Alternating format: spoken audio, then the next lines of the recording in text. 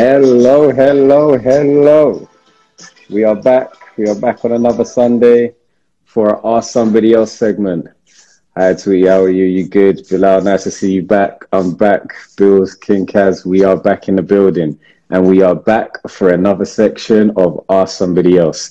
Basically, this is my opportunity to ask another industry expert all the questions we want to know in the property sector.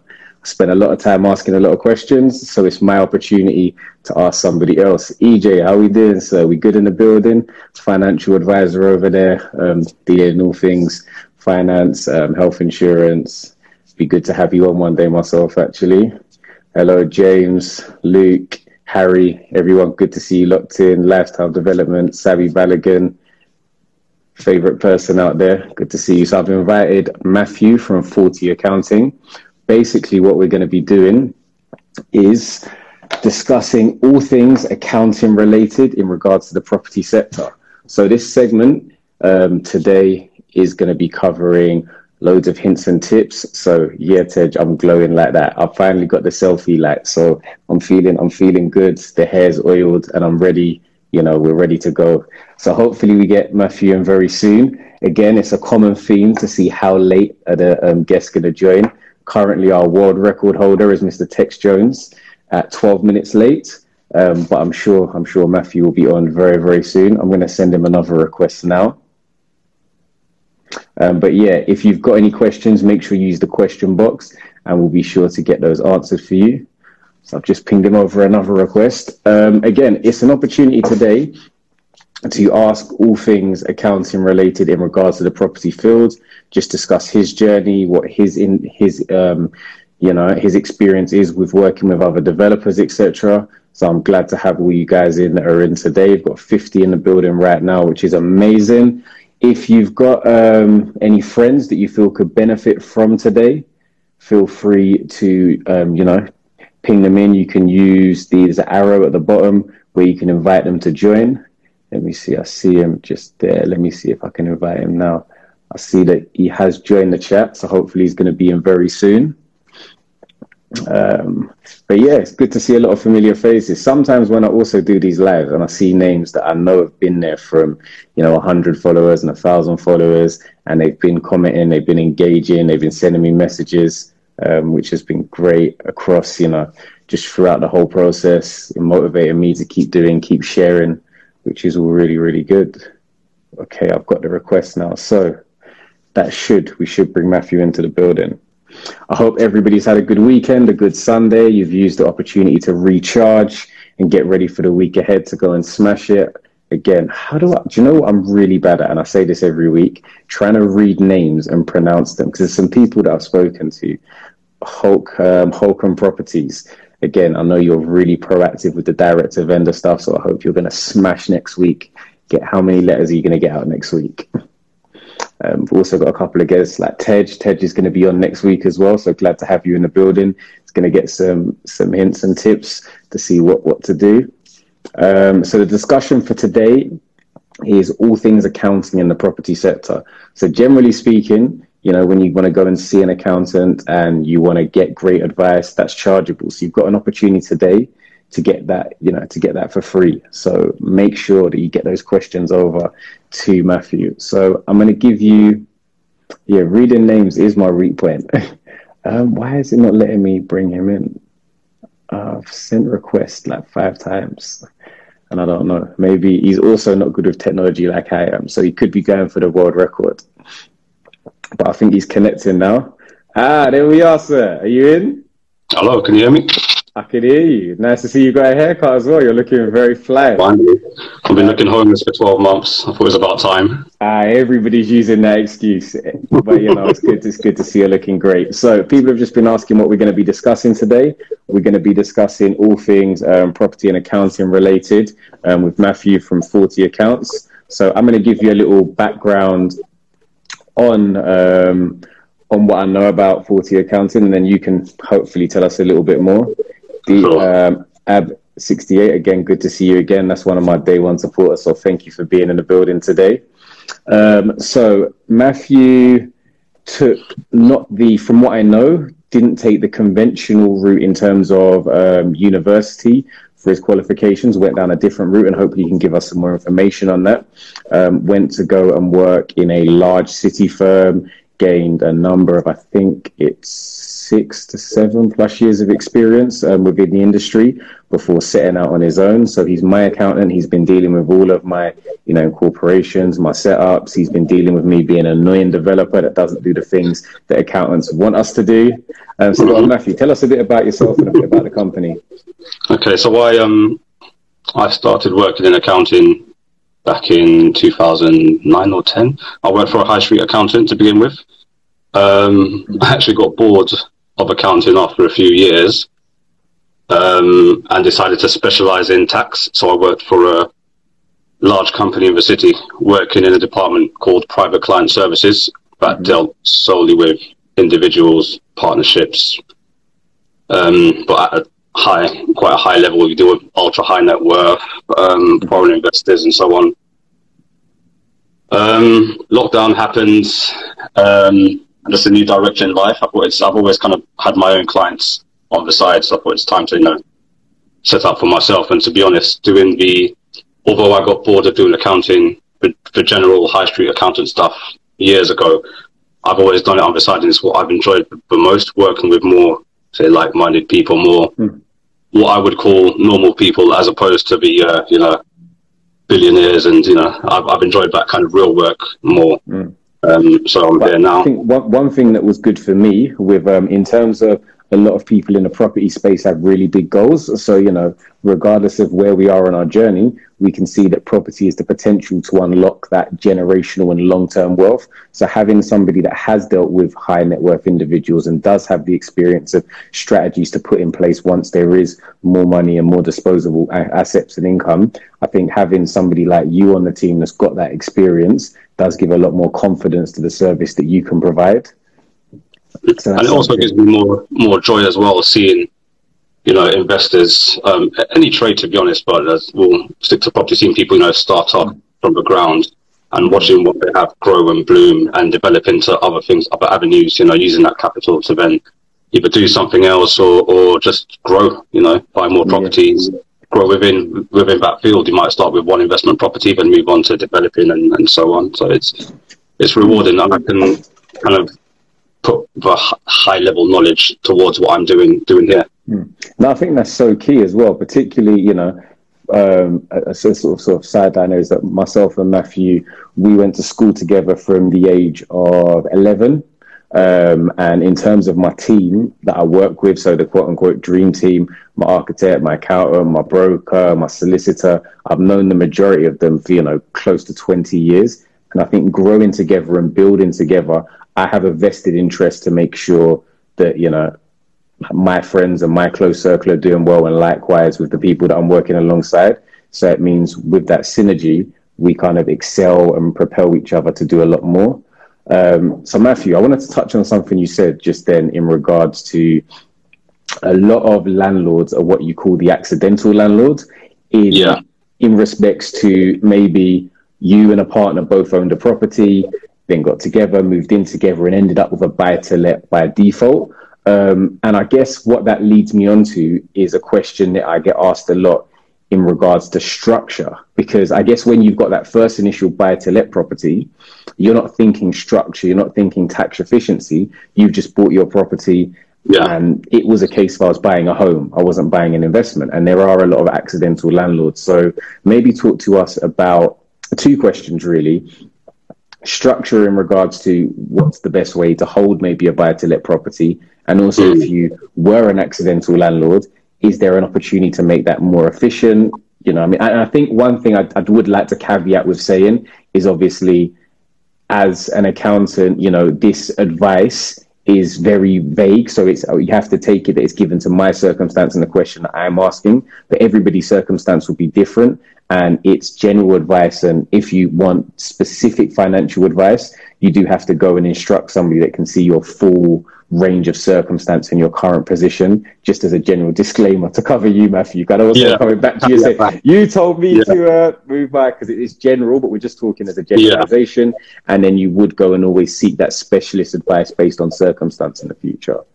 Exactly. I'll caveat at the end as well. It's just general advice, if specific advice, get in touch with your accountant or send me a message and we'll go on. I think the accidental landlord is probably the most common type of landlord to begin with, isn't it? Whether it's inheritance or, as you say, a couple moving in together, or a gifted property, it's really hard to say what the best structure is for that specific example there, where you're an accidental landlord. If you're a spouse, if you're a married couple, civil partnership, whatever it may be, I would say to keep it as it is. You don't incorporate anything. You just have your one investment property.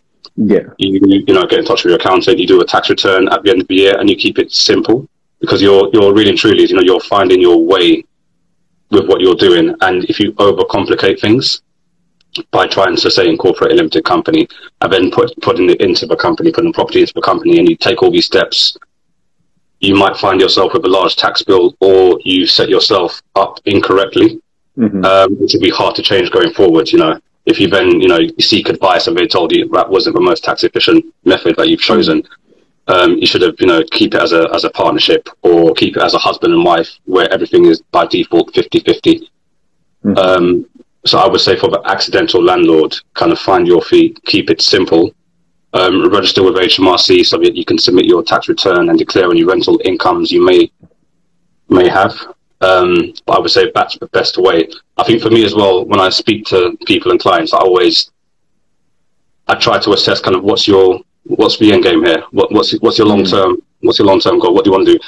Do you want to just make a bit of rental income? Are you both working decent jobs and it's just supplementary income, for spending, or are you looking to invest, or do you have children and you want to put into ISAs, or what's the end game? And then we can structure your investments around you. Yeah, no, that makes loads of sense, because I think I do often hear, and I get asked the question, I don't necessarily have the answers to, but I get asked the question, I've got this property, should I incorporate it? I've been told I should incorporate it. It's better to have in a limited company, etc. But a lot of the time, I think what you would call them, the transactional costs of getting a property from state A to state B actually may take 10 years of income or 20 years of income to make back your transactional costs. So I think you do need to look at these things more holistically to say, look, what is the bottom line of the overall cost? What is the bottom line of the monthly savings or the annual savings, and measure those up? But also, because I think a lot of the time, there's loads of, there's loads of internet experts out there, in different forums. We call it the man down the pub, the accountants. My accountant said this is how you should carry on. Man down the pub gives advice, all right, I'll do it that way. But with accounting and tax, everybody's situation is unique to them. And tax is complex and lengthy. Legislation just goes on and on and on. So it really isn't a one-size-fits-all type scenario, which is why I would say to keep it simple to begin with. Forecast, see what your yields are going to be looking like, to then say, can we use that money for something else, to then grow, buy another property? Can we partly remortgage, as a lump sum, to then do something else? And that's kind of what we would try to look at, as well as just general compliance. Yeah. And I think that's so key, just to remember that answer is often given out that put it in a limited company because you can claim the interest back, but it's so circumstance specific from what I understand and what you've explained to me and other people have explained to me. That there is no one size fits all, and you do really need to seek that financial advice. And I think one thing, just as investors in general, we're happy to pay the builder. And, we're happy to pay for our mortgage survey, but we should be really happy to pay for advice. So go into financial experts like yourself and seeking that advice that can, even if it's not going to save you money on day one, the way in which you set up, it's like building from the ground up. If you set the foundation solid from the beginning, your whole structure as a company, your whole ethos, your whole, everything that you're planning to move forward with is set on solid ground. So I do think having these conversations at an early point is really, really key. So a question that came in just in regards to the buy-to-lets was, or two things you mentioned. So the first one was, like, as a company, what are there step tax thresholds on a buy-to-let? Are they fixed? I mean, how does the company structure work? With a limited company, tax-wise, it's more straightforward. You pay corporation tax. Within corporation tax, you do still have income tax and CGT, capital gains tax. Within using those acronyms. Look at this accountant there, just throwing it around casually. So there's still different types of tax within corporation tax, with different treatments and whatever else, but it's a general 19% rate, so it's lower than the income tax rates. But with again, it's so unique to each person. You've got your personal allowance, your 12.5K personal allowance. So if you're receiving rental income and solely rental income, you won't pay any tax until your profits hit the 12.5K. But it also depends on what you're doing. Did you say a buy-to-let and not flipping? Yes, just a buy-to-let. Let's just start with the buy-to-lets.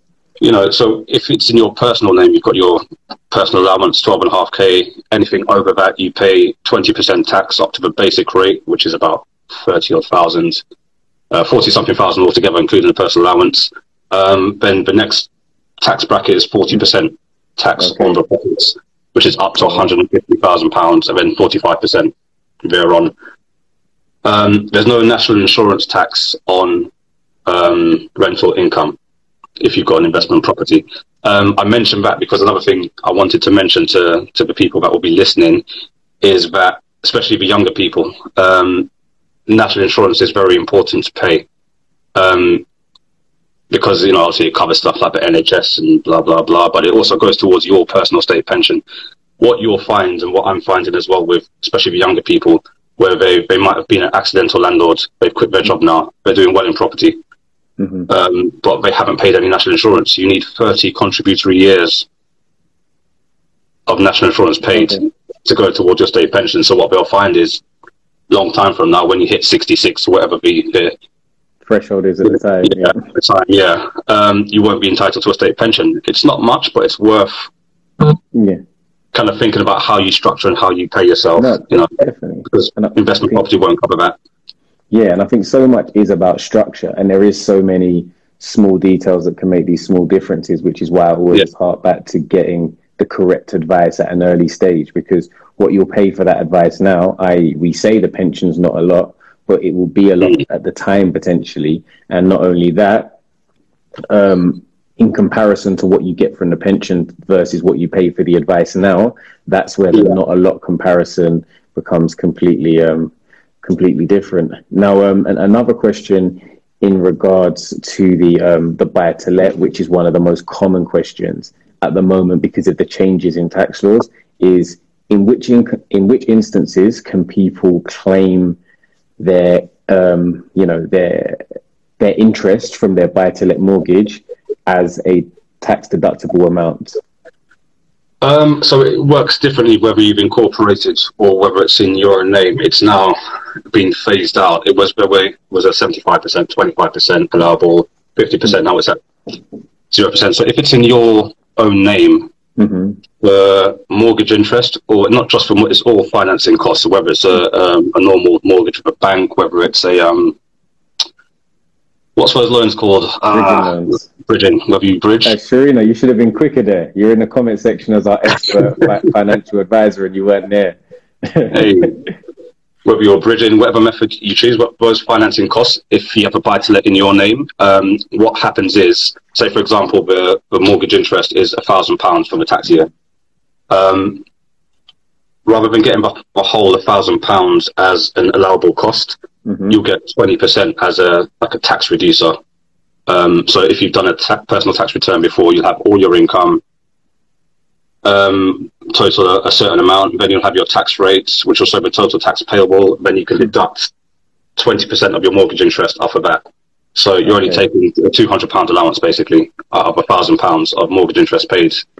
If it's in the limited company at the moment, and I don't think that will change for a while, it's 100%, it's fine. You can claim all finance costing as 100% allowable expense. That's one of the benefits over incorporating or having properties in a limited company where finance costs are 100% allowable. Again, it's a bigger picture thing. That's one positive. There's other things, and obviously, but for the buy-to-let landlord, a lot of the time when we're looking at our return on investment and we're looking at our yield, what our largest cost is our interest payments. So I think from a top level, as a as an investor myself, it's very easy to look at it and be like, well, if I can save my interest payments of £800 a month, that's a massive saving. But again, it's all about getting that individual financial advice. Now, you mentioned about about spousal relief and stuff like that. Now, in the property world, are there any sort of different areas in which you can be more tax efficient through spousal relief and things like that? Yeah, I mean, I think people don't really utilize their spouses enough, to be honest, because there's a straight tax saving there. Whether you're, you get married, and as you said, the wife decides to move in with husband, wife has a property, and she's kept the other way around. It's 2021, Matthew. Oh, that's the angle I was going for. So it's the wife's property receiving the income. Okay, lovely. Lovely. So whether it's that aspect and she's now receiving 100% of the income, looks good on her tax return, looks good and whatever else, but she might already have a job and already be in the 40 or 45% tax bracket, and she's going to be paying 45% on the rental income profits, where husband might only be in the 20% bracket. So it would make sense to either go for the generic 50-50 down the middle, which is the standard by default for spouses or civil partnerships. Or is it called a form 41? A form you fill out with HMRC where you can transfer a percentage of, so you might say, okay, husband is entitled to 75%, I'll take 25%. So it's all about tax planning, really and truly. But these things need to be decided with a revenue in advance. You can't just decide for this tax year, all right, you take 100% because I've made a bit of money. And then the next year, you take 100%. It doesn't work like that. You need to have these things kind of set in stone. Yeah. Long-term tax plan. That's good. I'm going to use a phrase that's very popular in Clubhouse at the moment. It's not a room, but I'm just going to do a quick reset for those that have joined in maybe slightly later in the middle of our conversation. We're discussing all things tax in the property sector with Matthew from 40 Accounting. Now, it's an opportunity to ask a specialist all of the questions you want to know within the tax sector. Now, why I do these lives for a number of reasons is that it gives me an opportunity to showcase some of the amazing work that the people I'm working alongside are doing. It also gives you an opportunity to ask questions for free that are normally chargeable, and an opportunity for me as well to, again, showcase some of the great people that I work alongside. So in following on from that, I think I'm going to ask a question that I want to know the answer to, because there's a lot of developers in here or investors. And I think a lot of developers, because of, the kind of industry we work in or the kind of people that we tend to be, we can be very hard-headed and very stubborn and also very quick to do things. Definitely. Thank you. What are maybe some common mistakes you see, people in the property sector making, or things that you just look at and you're like, whether that's through the way in which they structure the business or things they do or things you think they could do better? What are things that maybe you could point out that people may need to actually come to you about to get some help with? There's a fair few, to be honest. I would say one of them would be, which is going to sound really simple, but it's something that's not really thought of, distinguishing your trade and what you're doing from the accountant's perspective. You're either what we call dealing or investing. Dealing is just trading, whether that be you're flipping properties or guaranteed rent or whatever you're doing. Two scenarios. We don't like you to mix trades, say like a limited company. We don't like you to mix trades within the one company because things become complex. There's issues around, say for example, VAT, where VAT threshold is 86,000, I believe, pounds worth of turnover. If you've got a buy-to-let, an investment property, by default, there's an option to tax, which means that VAT doesn't apply unless you choose it to. Even if you surpass the threshold, it doesn't apply. If you then mixed in your investment properties with your trading, with everything else, it's hard to distinguish what's what. You might find that from your trading, in the accounts, you might have 200k worth of turnover. and you put your SIC code on company's house, your statutory industry code on company's house as a told you, account with the acronyms again. so you put down that you've got buy-to-lets, and that's what the property of a company does. But really and truly, you're doing everything in one. You know, there's multi-trades within one, so it's good to have clear lines, maybe even separate companies for each trade. So we can then say, you know, the revenue could turn around and say that 200k worth of turnover, it's a vatable supply. We're going to want 40%, and we're going to go back years, and you know, you're going to have to pay us. You know. So you could be hit with a large tax bill. So we could then structure things where we split your trades into about 2 or 3 different companies, where you're underneath that 86k threshold. You can have a company for doing your flips, company for guaranteed rent, company for buy-to-lets. Because that's very much. I feel like you're having digs at me at the moment. By the way, Matthew. Like not just you. Okay, it's really common. As I'm doing this more. I see it a lot. I have someone that does guaranteed rent, buy-to-lets, flips, investments. You know, loads of different types of things in the property space. And I think I was always almost concerned with, I don't want to have the added administration of having so many companies and so many bank accounts and pay for multiple fees as well. Accounting fees, it's not cheap. It can be dear, depending where you go. You know, so I understand it, but it's a thing of saving money in the long run. Off the bat, you know, from that 200k worth example, I may have already saved you £40,000 worth of VAT. You know, and your fees and your costs. Exactly. And also, I guess, to be honest, say 40k. If somebody's accounts are really messy and there's loads of work involved, potentially they may not even. I'm just asking here, but potentially somebody's accounts who's really messy and you have to break them down versus maybe 2 or 3 separate accounts. The accounting fees may be pretty similar because the work involved is actually way more for the really messy account versus the ones that have been separated. That's the thing. We could have a guy with a buy-to-let who has, you know, one property, but really messy accounts. Doesn't happen in property as much, but we get self-employed people who come with a bin bag full of receipts on like the 29th of January, and I'm like, there you go, do my tax return, and like, it's going to cost you a lot because it's a lot of time. With bigger companies, so where I kind of like to go for a fixed fee, I assess what you need, assess what's going on, and say this is how much it's going to cost you a month to manage. So for example, where I used to work, my partner's fee was about 500 plus VAT. So to sit down with him for an hour, 600 quid. You know, and bigger companies is going to cost you more. You know, charge our rate was £180 an hour just to sit down and look at something. So if you give me a big bag of receipts, or if it's really messy and it's going to take more of my time, you know, time costs. No, of course. And I think that that segues quite nicely into another question, which is obviously you mentioned about your time costing. From an accounting perspective, you know, or from a property developer, we're always looking at efficiencies and processes and streamlining things. There's quite a few different softwares for accounting out there. Are there any that you use, recommend? Do you think they're value for money? What are your thoughts on those? All right. So my family have investment properties as well, right, Liverpool and London. So I've seen the landlord visions and so on, the other bodies, property bodies, their softwares. I personally would recommend Xero, and that's kind of where I'm pushing most of my clients towards. There's so many now. There's Xero, there's Free Agents, there's QuickBooks, there's Sage 1 in the called now. I personally use Xero and I recommend it.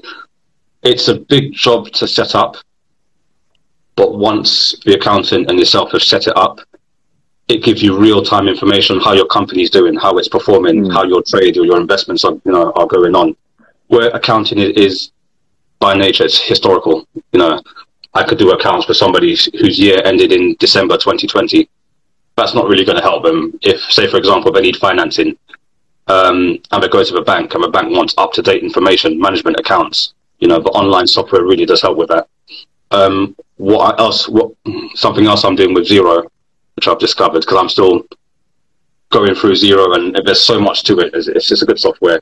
I can actually break down how each property is doing, you know, in terms of how profitable it is, how much turnover each property is making you. We can put the tenants in as well.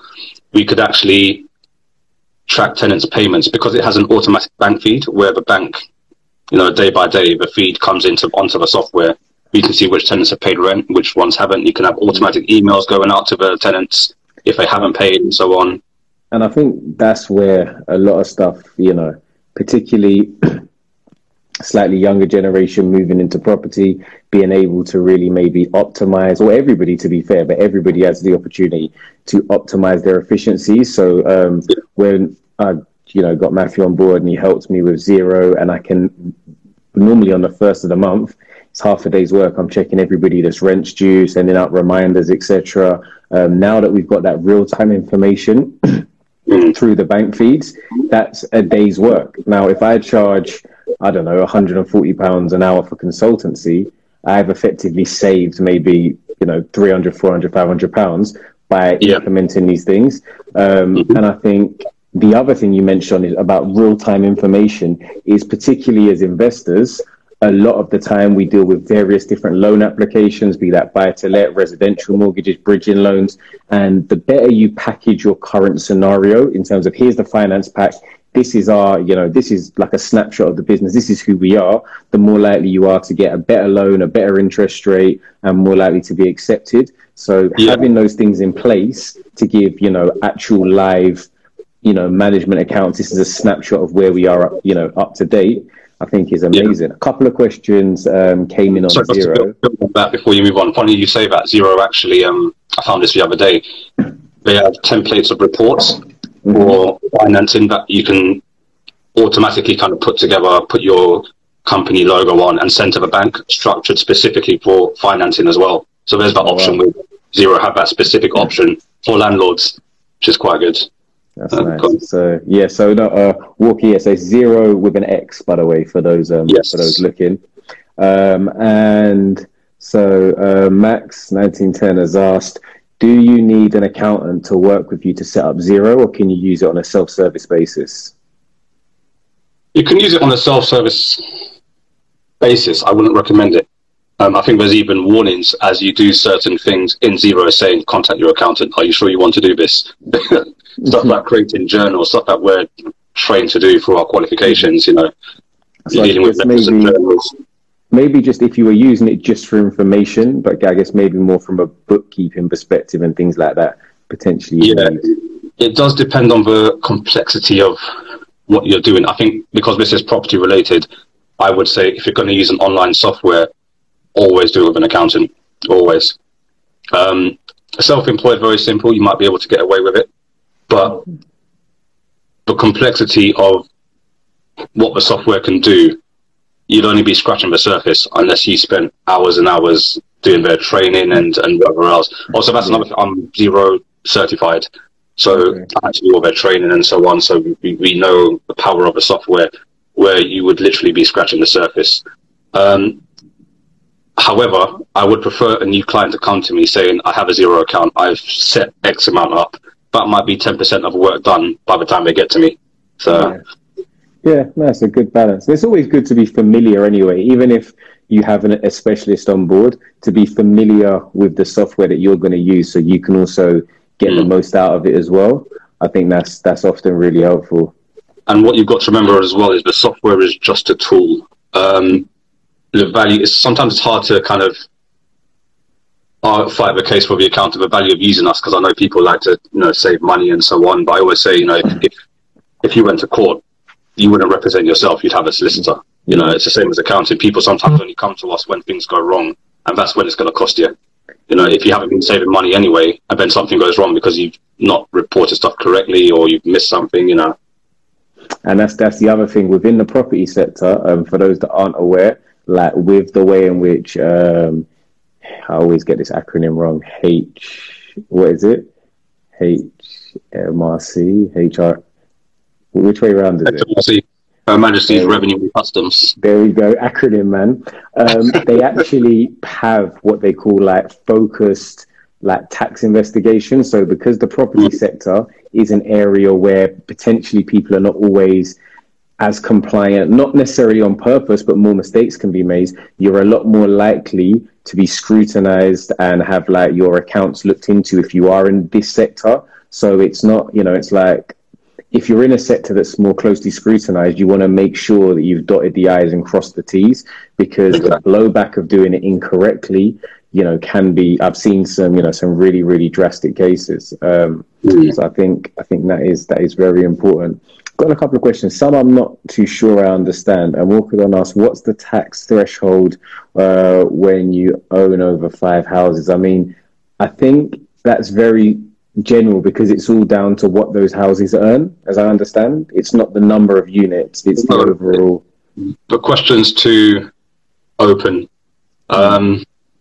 Maybe Walker, if you can try and get back let me see what was asked. Hold on. What's the tax threshold when you own over 5 properties? It's hard to say. Is it in your personal name? Is it in a company? Is it in a partnership?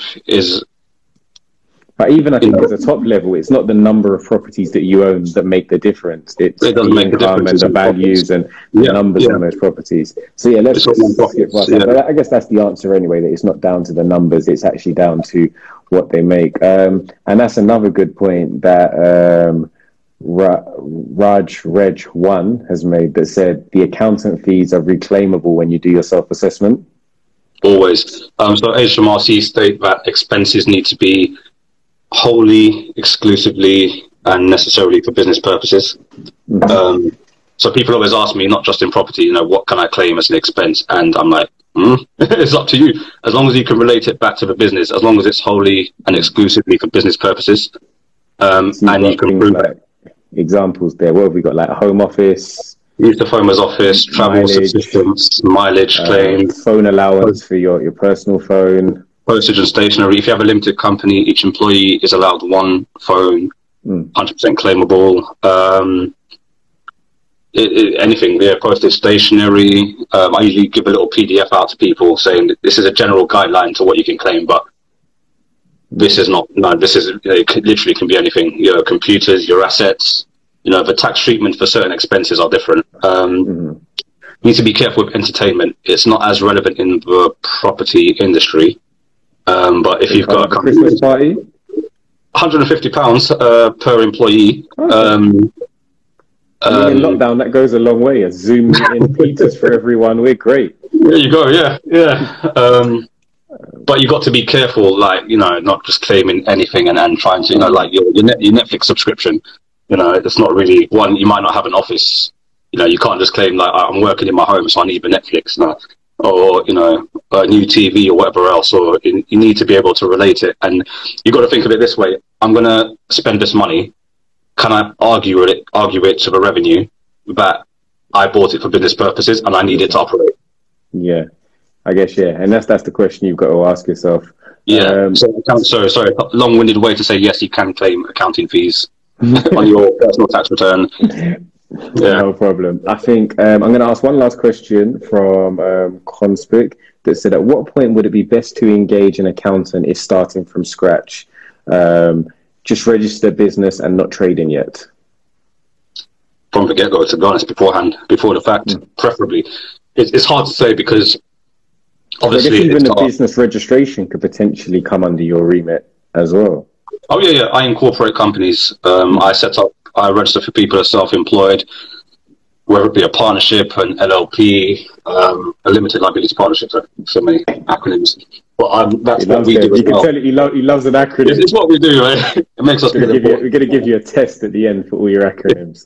If no one understands what we say, it just makes us feel that more important. Yeah. But it should really engage with us beforehand. Not the end of the world if you don't.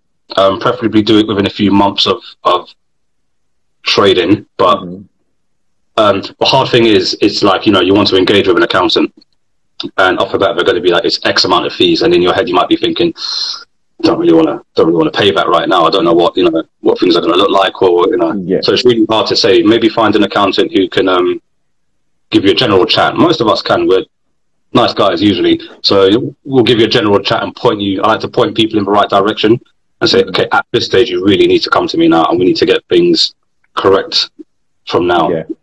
Definitely makes sense.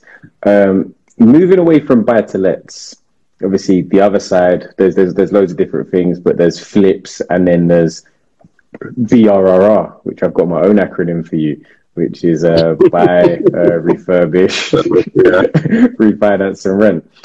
So in those two areas, slightly different. Now, they're two almost competing strategies within the development sector. Now, as a flip, talk to me about your capital gains. What were the thresholds? How quickly do I now have to pay my capital gains? Is there still rollover relief? Again, is there, like, let's touch on some of those areas. All right. So we've touched on income tax, which is the money you receive for your rentals on your investment. When you buy and sell a property, that falls under the capital gains tax regime, which again, it's a tax on profits again, and there's ways we work out what the profit is. It's a bit more, not so much complex, but it's a bit more, we get people all the time that come to us and they haven't, they might have bought a property years ago, back in the 70s, but they haven't got all the costs there. So it's hard for us to kind of say what your profit levels are going to be. But you pay the capital gains tax on that profit. So the rates are going to be 18% if you're a basic rate taxpayer. That's sort of 40 odd K worth of income. And 28% if you're a higher rate taxpayer. So it's a lot lower than the income tax rates.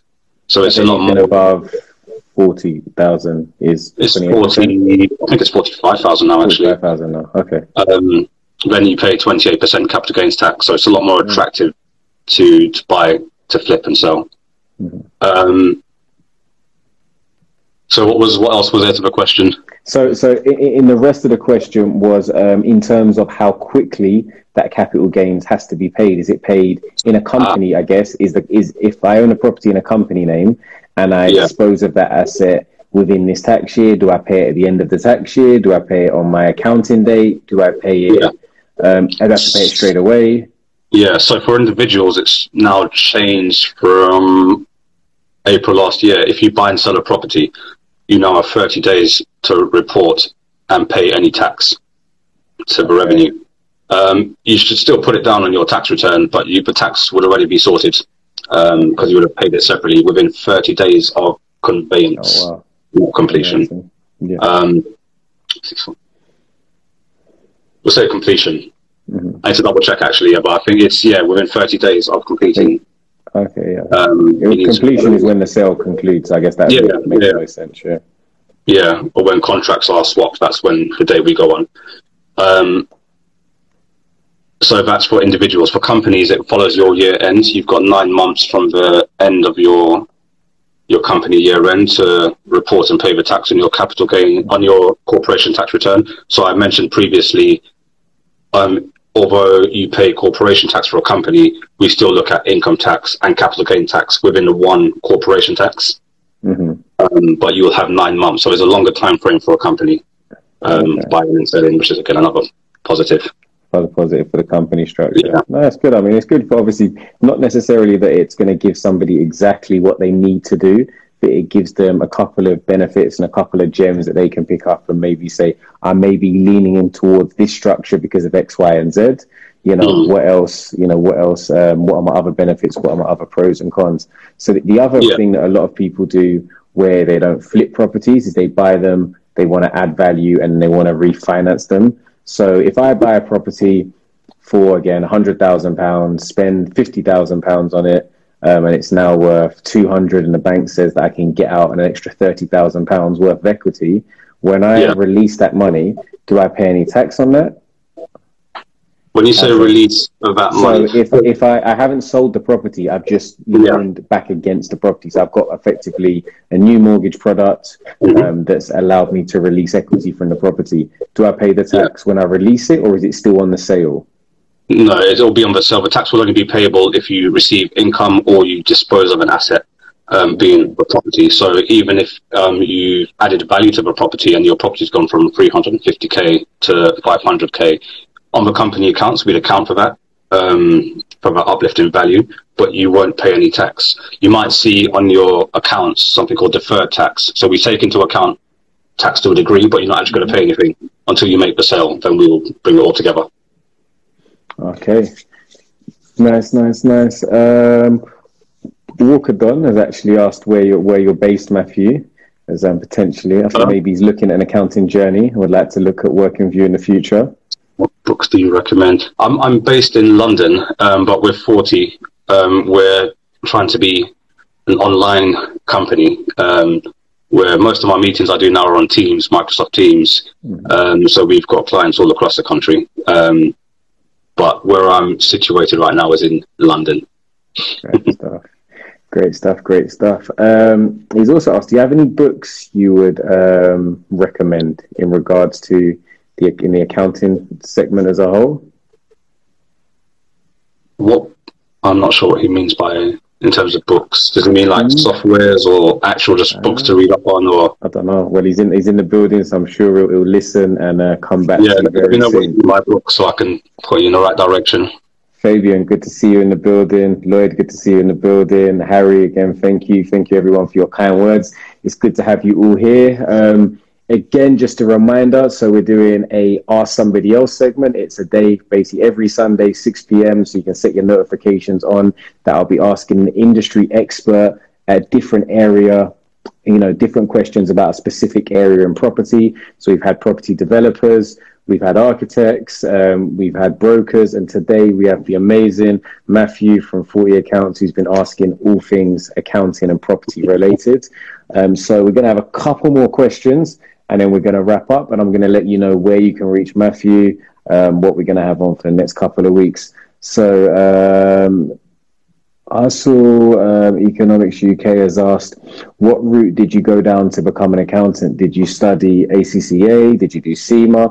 Do you have any advice for an aspiring accountant? I think that's an amazing question.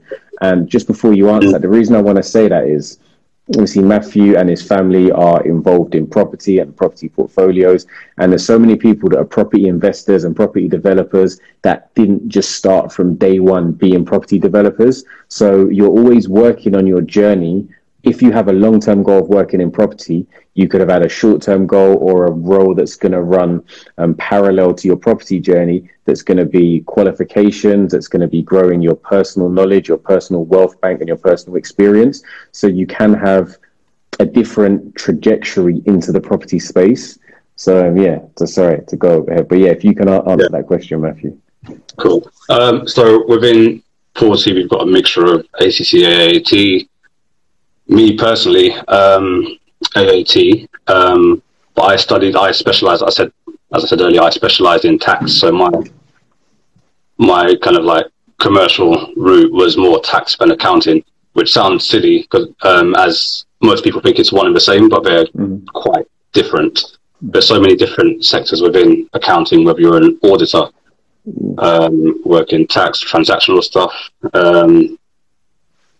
In terms of routes or how to go down, I never went to university, and nothing against university, but I do believe that you can get to where you want to go quicker, taking professional qualifications straight from college, rather than having the huge student loans and spending 3 to 4 years studying to then have to do the same qualifications anyway, at 23, 24, as most people do. You could have started at 18 and either gone straight to ACCA or AAT. Yeah, no, great advice. Great advice. I think this is a great question from A Drafting, we've had on recently. They said off the back of this, they're looking to change accountant. What's the best way to get in touch with you? I would say to send me an email. I'm still getting used to the whole Instagram. I've got the mindset of a 70-year-old. So I saw the other day, I think I put on my thing, I had a requested messages where the messages don't go into your inbox. You've got to accept the message, which, so you're an old young man, you are, sir. An old dog. But we're trying. I'm with you. I'm getting it. I've actually made a reel recently, but go on. Tell them, how do we get in touch with you? Don't digress. This is you can DM me directly at 40 Accounting. Or you can send me an email. By the way, guys, just make sure you know 40. FORTI 40. There we go. Accounting. You can send me an email at info@40accounting.com. But yeah, for back of this, just send me a DM and I'll know where to look, and I'll get back to you and we'll have a chat about what you need and what I can provide. Yeah. No, that's great. Do you know what I'm going to do? I'm going to put is it 40accounting.com, did you say? Yeah, the website is in construction. I'm still writing content, which is a headache. Okay. Amazing. Well, yeah, look, go and click anyway. Go over to head over to the Instagram, drop him a DM, drop him direct contacts there, and you get in touch. Matthew, I think we're going to have our last question before we wrap up. It's from Miss J. Lewis. So it says, "Hi guys, love the info so far. Thank you very much. My question is that if you're a 40% taxpayer, is it better to buy a buy-to-let in a company name to avoid the higher tax on rental income?" Now, we did kind of touch on this, but I think, go on, if you want to reiterate, I think this is the key accounting answer that we're going to touch on here. The key accounting answer is it's hard to say. I need to know your specific. So again, when I engage with a client, I need to know, are you married, children, your end game, long-term goal? Are we looking to set things up for the future? If we're looking at what you've just said and the immediate tax effects where you want to avoid the 40% tax on profits, then the simple answer is yes, because you'll be paying 19%, soon to go slightly up, but you'll be paying 19% on your profits. It will cost you more in accounting fees, and setup costs. You also might find it harder financing wise, which is one of Kaz's people that will be coming on will explain that to you. You're getting especially your first mortgage for a company with no track record, it isn't easy. But if you're a 40% taxpayer, getting that mortgage with a good credit history, that mortgage is going to be a lot easier to obtain. And I guess it's really about balances, isn't it? Yeah, exactly. It's really hard to say without knowing everything as much as I can about you. So the direct answer there is get in touch. Matthew will sort you out. But yeah, that is honestly, get in touch with a accountant, and they will sort you out. They'll be able to give you all of the relevant information based on your circumstance. Matthew, thank you very much for coming on today. I think that is going to be our last question of the day. It's been really great to have you on. I've learned a lot. I hope everybody that's here has learned a lot. I hope that we're going to see you next week. So Matthew, go and just tell them a little bit, where, just one more time, where can they find you? Where can they get in touch with you? Firstly, thank you for having me. It's been quite interesting seeing, you had AA drafting on, we had Sam Norris, and we had Tex Jones. Well. So they're on free thus far. Next week, we've got Tej, who is a property developer, has done a lot of different flips, BRRR deals, has worked with investors, and has also written a lot of e-learning content and does mentoring. So somebody that does a whole sort of demographic of different, loads of different areas in property. So loads of great questions to have for them next week as well. Yeah, it's a good platform, so well done. You can find me at 40 Accounting. Again, send me a DM. Send me an email at info@40accounting.com. That's FORTI. And I'm happy to give some general advice, put you in the right direction, and let you know what services you may or may not need. That's good. That's great stuff. Okay, Matthew, now, don't tell us what it is. Just give us an acronym right now. I just want everyone to pay attention. Give us one acronym, not one you've used already. Oh, no, you said it. You're funny. One acronym in the accounting space. If you lost it, you're lost it. You lost your acronym skills. They just rolled off the tongue. You already said it by default. Okay, well, I'm going to leave you to think of one because we're going to do something. We're going to play a little 1-minute game at the end. But just while Matthew's thinking of that acronym,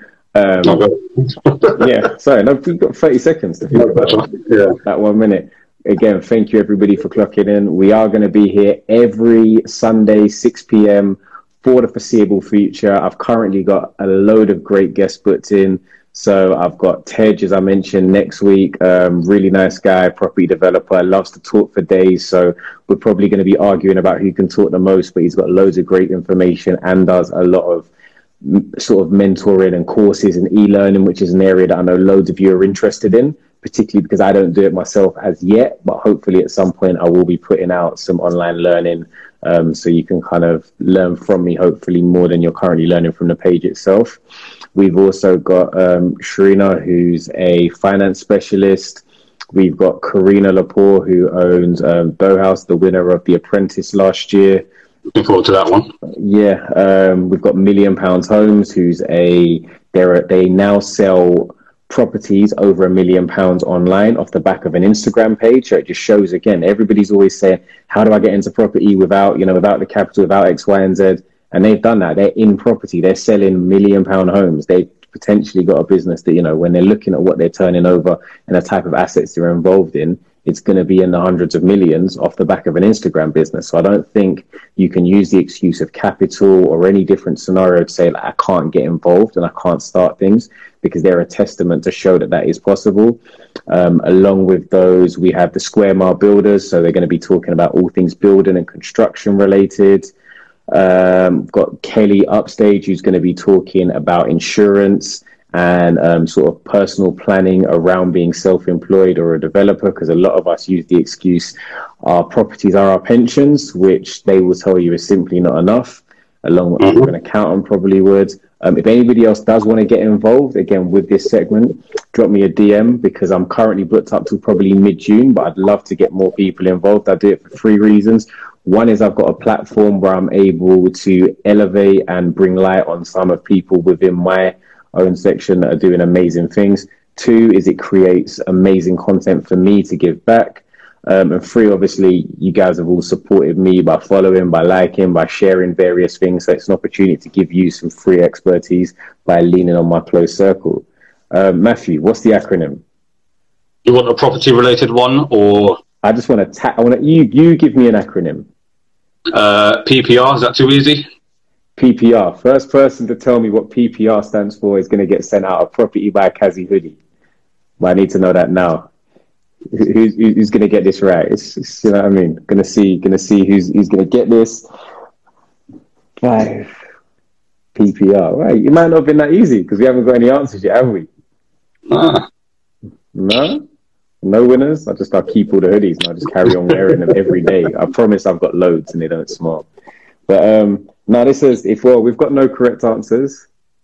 Point per reception. Principal private residence.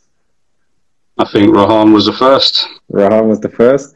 Okay, yes. Rahan, drop me a DM and I'm going to get your Property by Kazi hoodie sent out to you directly. Just drop me your address, your name, and your size, and I'll get one sent over to you.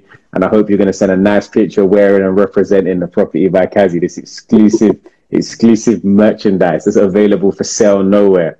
Matthew, thank you again for coming on. I'm going to make sure that I make this live over on the YouTube. So if you're not following the YouTube, make sure you go and follow that, Property by Kazi, all one word. If you're not following this Instagram page, follow this, because we're going to be posting stuff every week. Again, thank you everyone for logging in, and I shall see you all very soon. Take care. Thank you, guys.